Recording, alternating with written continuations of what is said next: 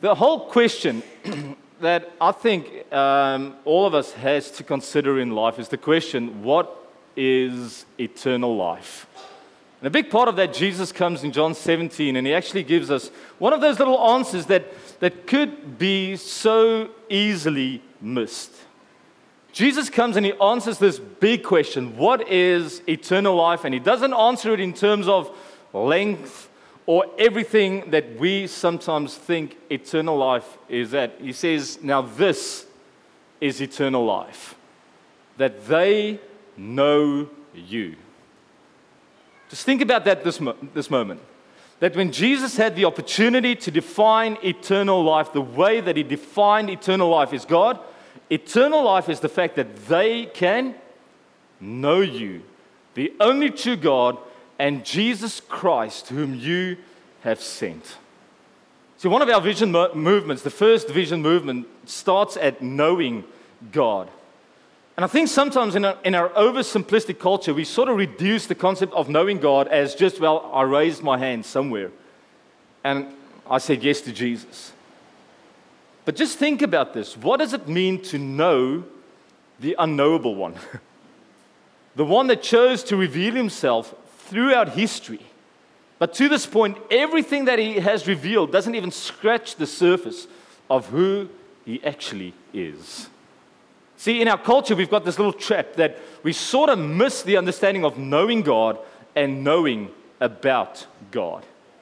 We live in an information-driven society. That if you've read a book or if you've exposed yourself to some info, you sort of think, I know something about that. That equals I know it. But just put yourself in that conversation where Jesus was preparing to pray for us.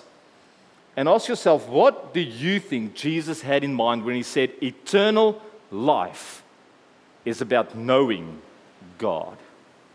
Not just knowing about God, knowing God. See, three key words. The word eternal actually relates to the quality of life and not just the quantity of life, which changes the conversation a bit, because when Jesus says that knowing God equals eternal life, it doesn't just say that you'll know God when you live in eternity. It says that when you discover God, you are immediately exposed to this reality of eternal life. It's a quality that's available right now. And I reckon one of the failures of Christianity is the fact that we presented a message saying that eternal life happens once you die. Well, that's just not true. That God wants to invite us into this reality of discovering the eternal quality of life. That word life is all about a life that comes and is sustained by God, and it has to be experienced. Both the eternal and the word life, both of those words are words that implies the fact that we have to experience the life. We don't just need to know about it. Now, I'm not against just knowing knowledge. I think the more you know, the more you can grow in your experience. But sometimes the other side's also true. The more you intellectually know, the less you experience. Because the more you convince yourself that experience is just for some of those weird people. I think a part of this is to understand that the reality of what Jesus is presenting, all three of those words, eternal life and the word knowing, every one of them had to do with your ability to know through experience, not just to know through knowledge. So when Jesus says eternal life is about knowing God, I think one of the key things that we've got to grapple with this morning is the understanding that, hey, God, I have a desire to know you, not just about you. Help me strip away the things that has so impacted me, so influenced me, to the point that suddenly my knowing has become very intellectual, very much driven by what I think I know, and not that much about the actual experience, about the person of God. It's so interesting that when Jesus spoke to Nicodemus, Nicodemus came at night, and there's so much in that story. If you read John 2, the Pharisees came and said to Jesus, show us a sign. Because the Pharisees couldn't equate what they were seeing in Jesus as a work of God. But in John 3, Nicodemus comes to Jesus and says, I can see what you are doing is from God. So Nicodemus actually had the ability to unpack, saying, hey, I'm not with them. I can see that what's happening at the moment is a work from God. So there has to be some credibility to what Nicodemus is saying. And then Jesus answers him in one of the most profound ways ever. He says, Nicodemus, even if you can consider that what you're seeing in me is from God, you still need to be born again. Now, logical thought that happens if you get very analytical about it. Nicodemus' response, what did he say? I'm a grown man. How do I go back? It's just not going to happen. But what if Jesus was saying to Nicodemus that before you can see the kingdom of God, you've got to allow so much of what you think about God that needs to be deconstructed to a base level so that what you see in me could rebuild your thought and your story about who God is? What if true maturity in the kingdom is not having those strong convictions that we've built throughout all the years, but what if true maturity in the kingdom is to go through every season and every phase of life with the ability to say, God, help me deduct, help me deconstruct the thoughts in me that sort of aligns to my thoughts about you, but it doesn't enhance my experience of you. Because that, I believe, should be our true aim. That we should have the ability to experience God in every season of our life. I remember a story once where my mother-in-law asked one of the workers in the garden we had some workers working the garden, and she felt one afternoon that this is going to be a great opportunity to use this moment to evangelize to this garden worker. And she called him, she said, sat him down, gave him a meal, and she said, Johannes, it's John in English, just Johannes, do you know Jesus? And he looked at her with a strange thought in his eyes, and he said, hey, madam, I looked for him, I found him, he's gone. Which, that became such a story. I looked for him, I found him, he's gone. And unfortunately, that's a bit of the experience that so many people have if we only present the knowledge about God, but our lives doesn't present the knowledge of God. That when people eat what we're selling, they hear a lot of information, but we're not actually presenting the experience of a God that has the ability to transform lives. Daniel 11:32, out of a long conversation, Daniel comes and he makes this interesting comment. He says that people who know their God will be strong and they will carry out great exploits. I love this. That people who live in a life-giving relationship with God, they will be strong. They won't be pulled around in everything that happens in life. And that's the big story of Daniel, that Daniel had the ability to stand on his convictions. So people who know their God will prove themselves to be strong, and they will carry out great exploits. Sometimes we think that the knowledge of God just takes me deeper, but actually it does both. It takes me to a point where it firms up my conviction, but also it establishes my behaviors externally. So this whole thing, just in terms of your life, if you think about your experience at this moment, where are you at when it comes to knowing God? Just answer this in your own mind. Has this last season in your life been a lot more about growing in the knowledge about God? Or can you look back at key moments consistently where the person, the wonder, the mystery, the awe, those things that you just can't define, has actually so gripped your attention that God has become the focus of everything you are and everything you do? That this experience has shored up your conviction and your actions in everything that you're doing.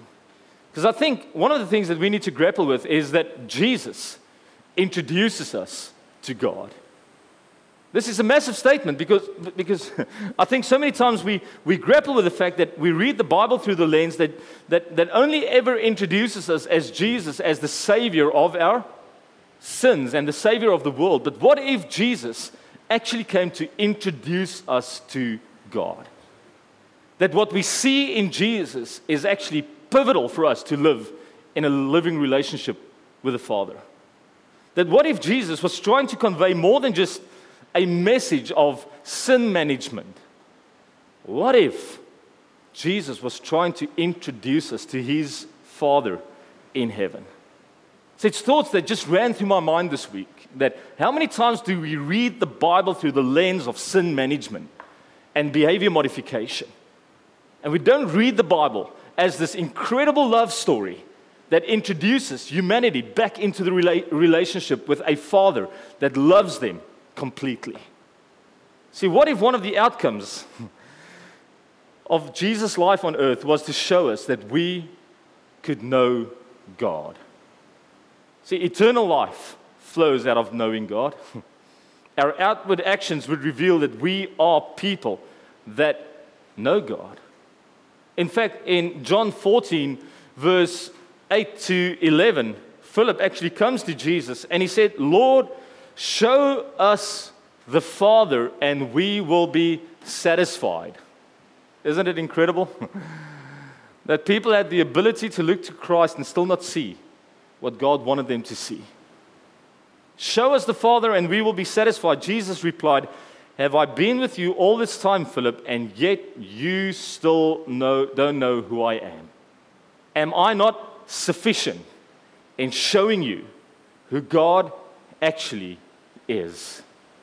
Is it possible that we could look at Christ and still not come to the conclusion that Jesus was actually showcasing his Heavenly Father to us, and that his Father wanted to be in a relationship with him?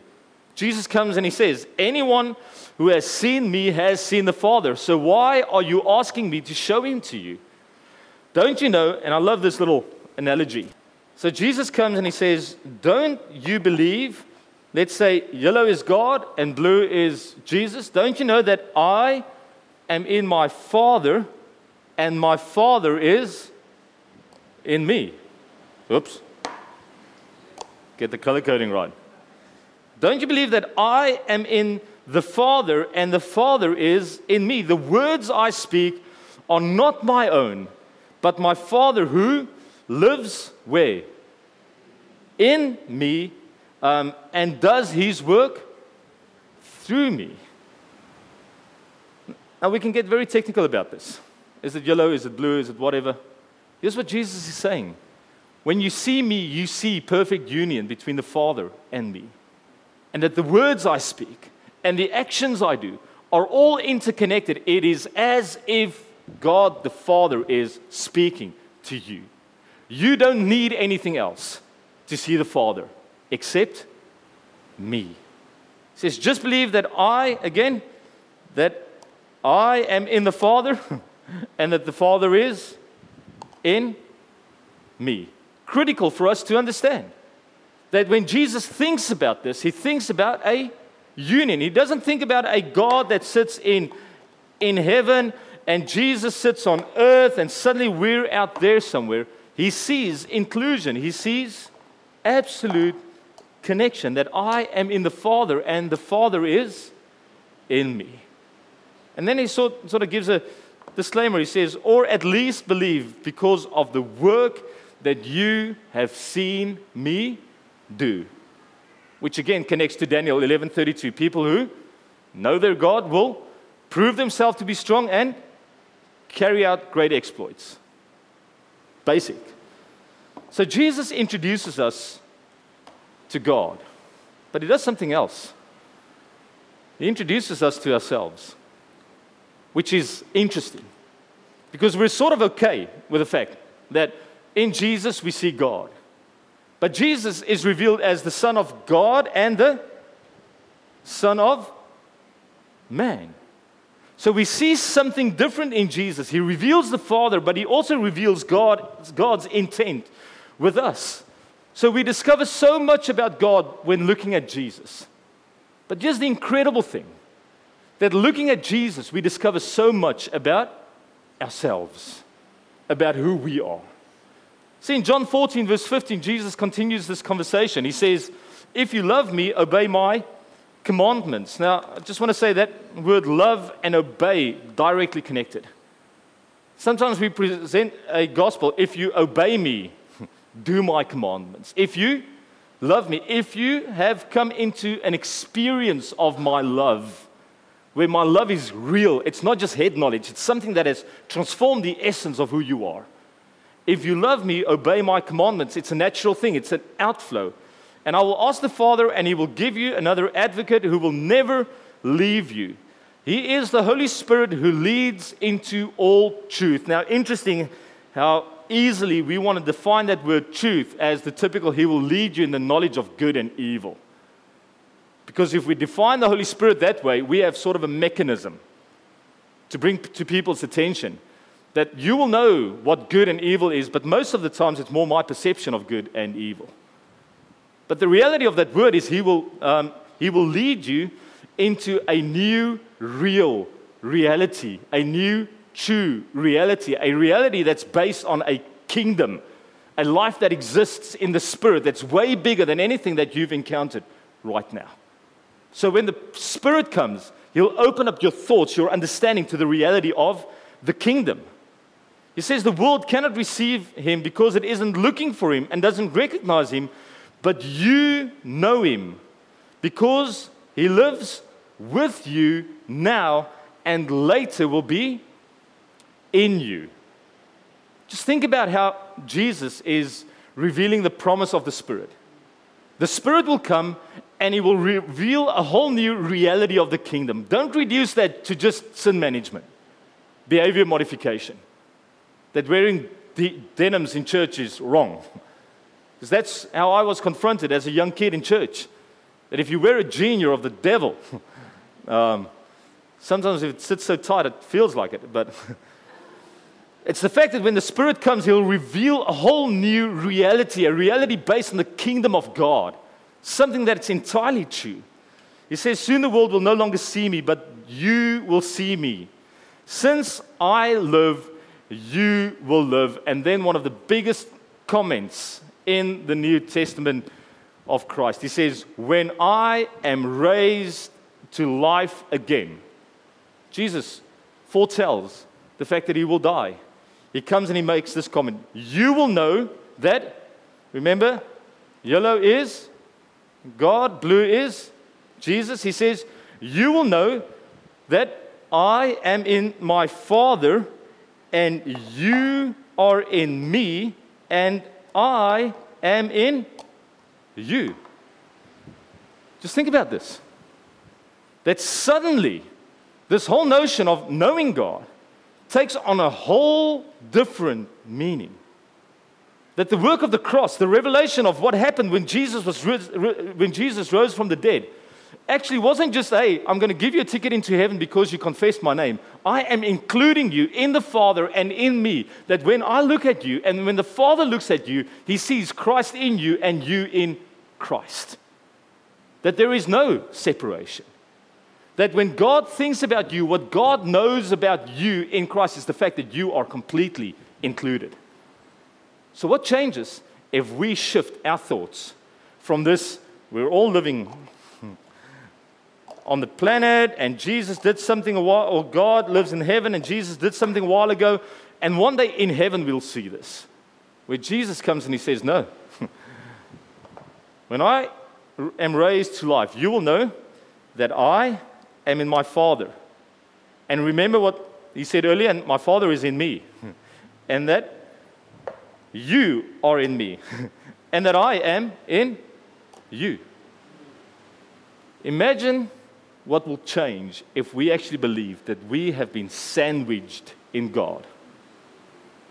Just think about that. That the glory of God is revealed to you, in you, and through you.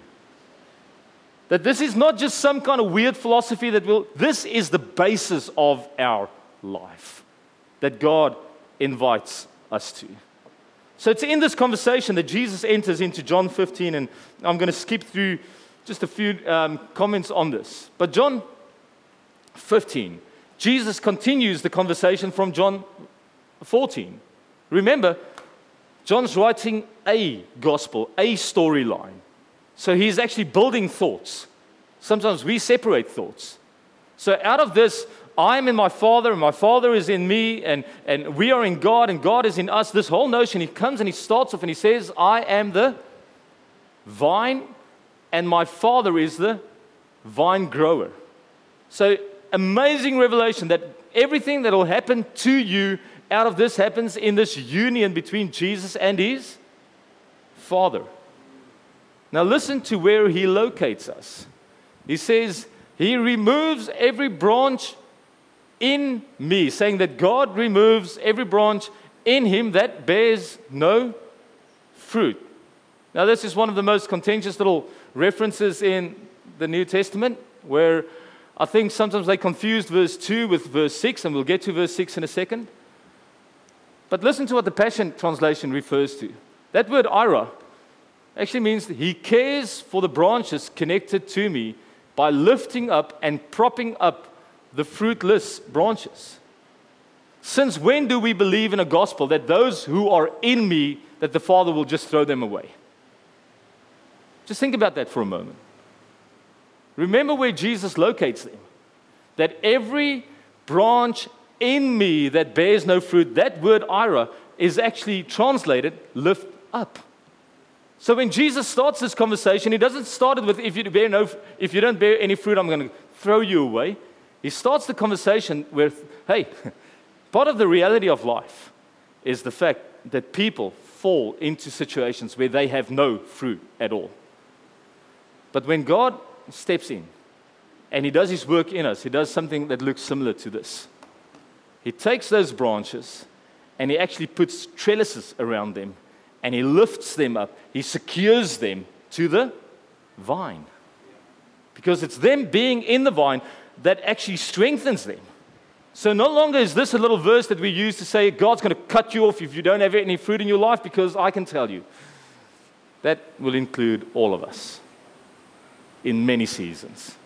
Ask yourself the question, are you bearing fruit in this season right now? Or are you going through a bit of a journey? See, there's hope. That those who are in him, even though you go through fruitless seasons, it's a work of God that God comes and he does something for you. He lifts you up. And we like that. We like a God that saves us. And I want to say, if you haven't made the decision yet, it's probably one of the best decisions you can make in your life to say, God, I need you to lift me up. I need you to save me. This is not something I can do for myself. That vine is useless on its own. But as soon as the Father steps in, the vine dresser steps in and he lifts him up, that vine receives energy and vitality and growth. But then he makes an interesting comment. He says, in every branch that bears fruit, he prunes. We love pruning. Because pruning is the moment where God deals with sin in our lives. And yes, I use the big word. Because I actually think we've got to grapple with the fact that there is a thing like sin. There's actual actions that has consequences. But you know what we've done? We've sort of categorized sin in a little box, meaning a few things that we don't like. But sometimes a better definition of sin is the word self. That it's everything that I do to position me, to benefit me, in spite of others.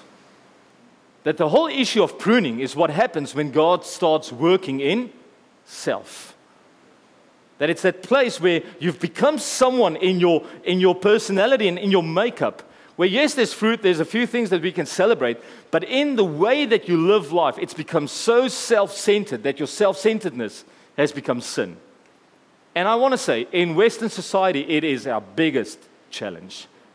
We are so self-focused. Every question we ask is, how does it benefit me? And I reckon it's time for us to consider that selfishness is the biggest sin of our time. That actually looking at me is the one thing that displaces God more than anything else in your life. More than the biggest sin that you could mention. That pride and arrogance in the Bible is one of the key sins referenced in the book of Revelation. Of those key things that looks like a dragon. So just considering the fact that in this year of fruitfulness, that God's going to step into your life in moments where you need to be lifted up. But then there's moments where God's going to step into your life saying, hey, that self, is in the position that I need to be at. And there will be no more fruitfulness in your life if you can't see that you have displaced me with you in your life. To come to a place to say, God, help me to displace myself at the center of my life. Now, how do I know that I'm allowing God to do that? It's where the next attitude happens.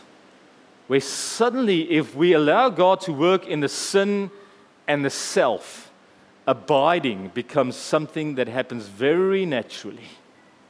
Because suddenly you're walking into this experience of knowing God. And because you've allowed God to wrestle the sin and self away, that notion of control, that notion of I've got to keep pushing, is almost arrested. And you allow yourself to sit in wonder and to sit in the majesty of God. That abiding isn't something we do well, even as Christians. Abiding is something that's almost difficult. It's something that I've been asking myself, Clinton, how are you going with abiding? And I want to say, out of all of this, I know that God is doing a work in myself because I'm struggling with constant abiding. And it's in this abiding that it actually takes fruit from just bearing fruit to a deeper abundance of fruit. So the question that I want to ask you is, have you allowed God to deal so with your sin and yourself that abiding is something that actually happens naturally? Or do you feel that the moment that you think about spending time with God, that it's forceful? It's almost, oh, how do I do this? Is there so many things in you that it almost creates a discomfort? And that's a great moment. That's not something to be ashamed of. That's a moment to say, God, help me. Help me. Help me deal with me.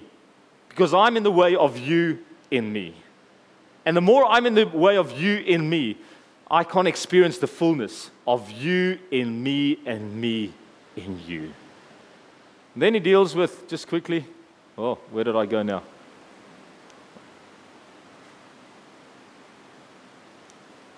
I don't even know where I am at the moment. Verse 6 there. Says, whoever does not abide in me is thrown away like the branch and withers. Such branches are gathered and thrown into the fire and burned.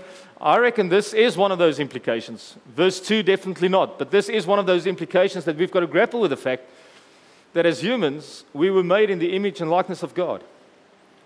And being made in the image and likeness of God, I think there are some serious consequences to the choices we make for us and for others.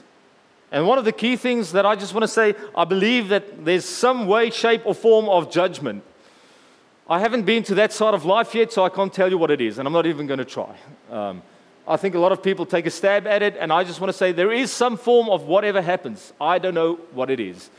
But I do believe that there is a consequence to how you engage this life.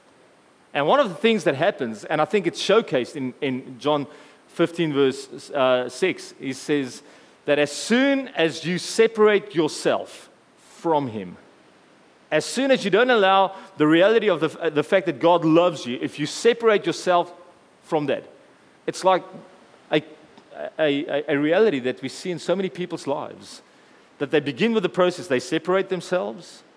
After they separate themselves, they isolate themselves. And after they isolate themselves, they alienate themselves. And suddenly the group of people that love them are the group of people that they think they hate them. But it's because they've allowed a process of separation, isolation, alienation. And I think that can happen between us and God. If we keep turning away, remember God is constant, God is there, God loves you, there's nothing that changes from God. But it is possible that if you allow yourself to turn away from Him, that you will allow a separation, that you will allow an isolation, and that you will allow an alienation that could be detrimental to what happens in your eternal life. So in all of this, I want to conclude that Jesus comes and He says, the whole reality, and you can read it in John 15, verse 7 to 12, He says, you will know that you're abiding well if His joy is complete in you. I don't want to reduce complex things to simplistic things. But I reckon one of the key things that we're missing most in our society today is the reality of an inner joy that's bigger than anything that we can manufacture on our own.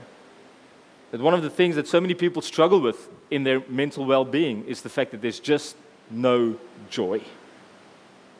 And part of that is allowing the work of God's Spirit to do a work through the attitudes of sin and the attitudes of self, and to actually invite a work of God to do something so deep in you that it'll bring you to joy.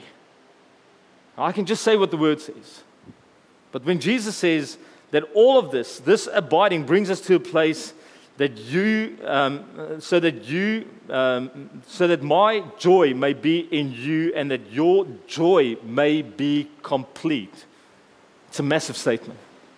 And it's one of those things that even in my own life, I'm saying, God, help me in 2020, in the year of fruitfulness, that I'll allow myself to grapple and to discover you in such a way that your joy will be in me. That I won't chase superficial manifestations of joy, but that I'll allow you to come do something in me, that the joy of Christ will be in me, and that joy will be complete. Because if that happens, I think we skip over the barren seasons of life. And that's a word God gave me for this morning. Just mention that this morning. That some people have been stuck in a barren season for too long. And God wants to release you out of that. Now, the doorway is sin or self. The doorway is the acknowledgement of salvation. But you've got to allow God. You've got to welcome Him in. Worship team can come up. The full work of this in the year 2020, where we're saying, may this be a year of fruitfulness, is we know that God's done a deep work in our lives when this verse becomes real in our life. This is my commandment, that you love one another as I loved you. That because you're in the vine, and because it's God's desire that everyone will be included in the vine, that at any point in life, if you sever the vine to other people, you break connection. And that's not God's heart. That we know that joy, the fullness of who God is, this experience, the experiential journey that actually transforms the essence of who we are, comes into full flow when we know that God's love flows through me in an unhindered way. Where every person I connect to, everywhere I go, this life manifests the fact that God loves people. And it actually brings us to the place where we need to protect the flow. So 3 things that I believe that God is going to do for us in this year. Firstly, I believe that some of us are sitting here this morning and you need a God that will lift you up out of where you are at right now. You need to discover what God has done for you. We need to discover what God is doing in us right now. That some of us need to sit here this morning saying, God, I am welcoming your pruning in my life through sin and self right now. And some of us need to come to a place, God, what is it that you want to do through me in 2020? What is it that you want to display? How do you want to display your glory through my life in 2020? 3 things that I believe is pivotal for every one of us. Different places. God, the work of Jesus on the cross was an obvious work that you did something for us. That when I look at the cross, I don't see separation between me and God. I see inclusion. So what you did for me includes me. But because the cross was the event that transformed humanity, there's this discovery that because of that, I can welcome you in saying, come and do something in me now. And it starts today. Imagine some of us saying to God, God, I know my selfishness is stopping you in me. I know my sin is stopping your work in me. Everyone else knows it. That's the weird thing about this. Everyone else sees it, but you can't. You just can't see that in your life at this point. And you so want God to do something through you, but He can't do it in you. You're not allowing Him to do something pivotal in you first. And may that be the thing that you grapple with in the next week or so. Where are you stopping God in you? Where are you playing God in your life? That stops the fruitfulness, that stops the life, that stops the flow of God working in you to the point that He can't work through you because you've put a full stop in that. Let's close our eyes. Before we go into a time of communion, I just want to give people the ability to respond this morning just by raising your hand. I'm not going to ask you to stand. But I think it's important for you to actually come to a point to acknowledge it to God, to say, God, I know that either my sin or myself is actually blocking your work in me. And this morning, I just want to say, come and do a work in me to help me progress past me in my life. Don't you want to raise your hand? I just want to pray for you this morning. Thank you, Lord. There's many hands that are raised, so I just want to ask you just to stay in this moment. You can drop your hand once you've raised it. Can I ask you just to think in your thoughts, just the areas that God is highlighting in your life right now, the things that He's bringing to your attention, and just in your mind, just bring them to God as I pray over your life. God, I want to thank you this morning that there are people here that has the courage to acknowledge that you want to make your love and the knowledge of who you are real to them. But they've displaced you with them in their lives, Lord. So this morning I want to pray, Lord, that you would firstly just show them the areas of sin and self where they have displaced you. Lord, help them see some of the blind spots that are sometimes so visible to other people, but invisible to us. Help them see the areas, Lord, that you want to prune, not to cut fruit away, but to increase the quality of fruit in them. To the point, Lord, that 2020 would be a year of life, of joy, of fruitfulness. That 2020 will not be a year of stuckness, of barrenness, of dryness, of withering away, but that this would be a year that they break through the habits of sin and they break through the habits of self, entering into the fullness of what you have for us in Christ. So, Lord, I just pray your presence in a way that transforms us over every one of our lives, Lord. Help us be aware of that. Help us to come to a knowledge of that. And help us to open our hearts fully to your work in us. In Jesus' name, amen. Amen.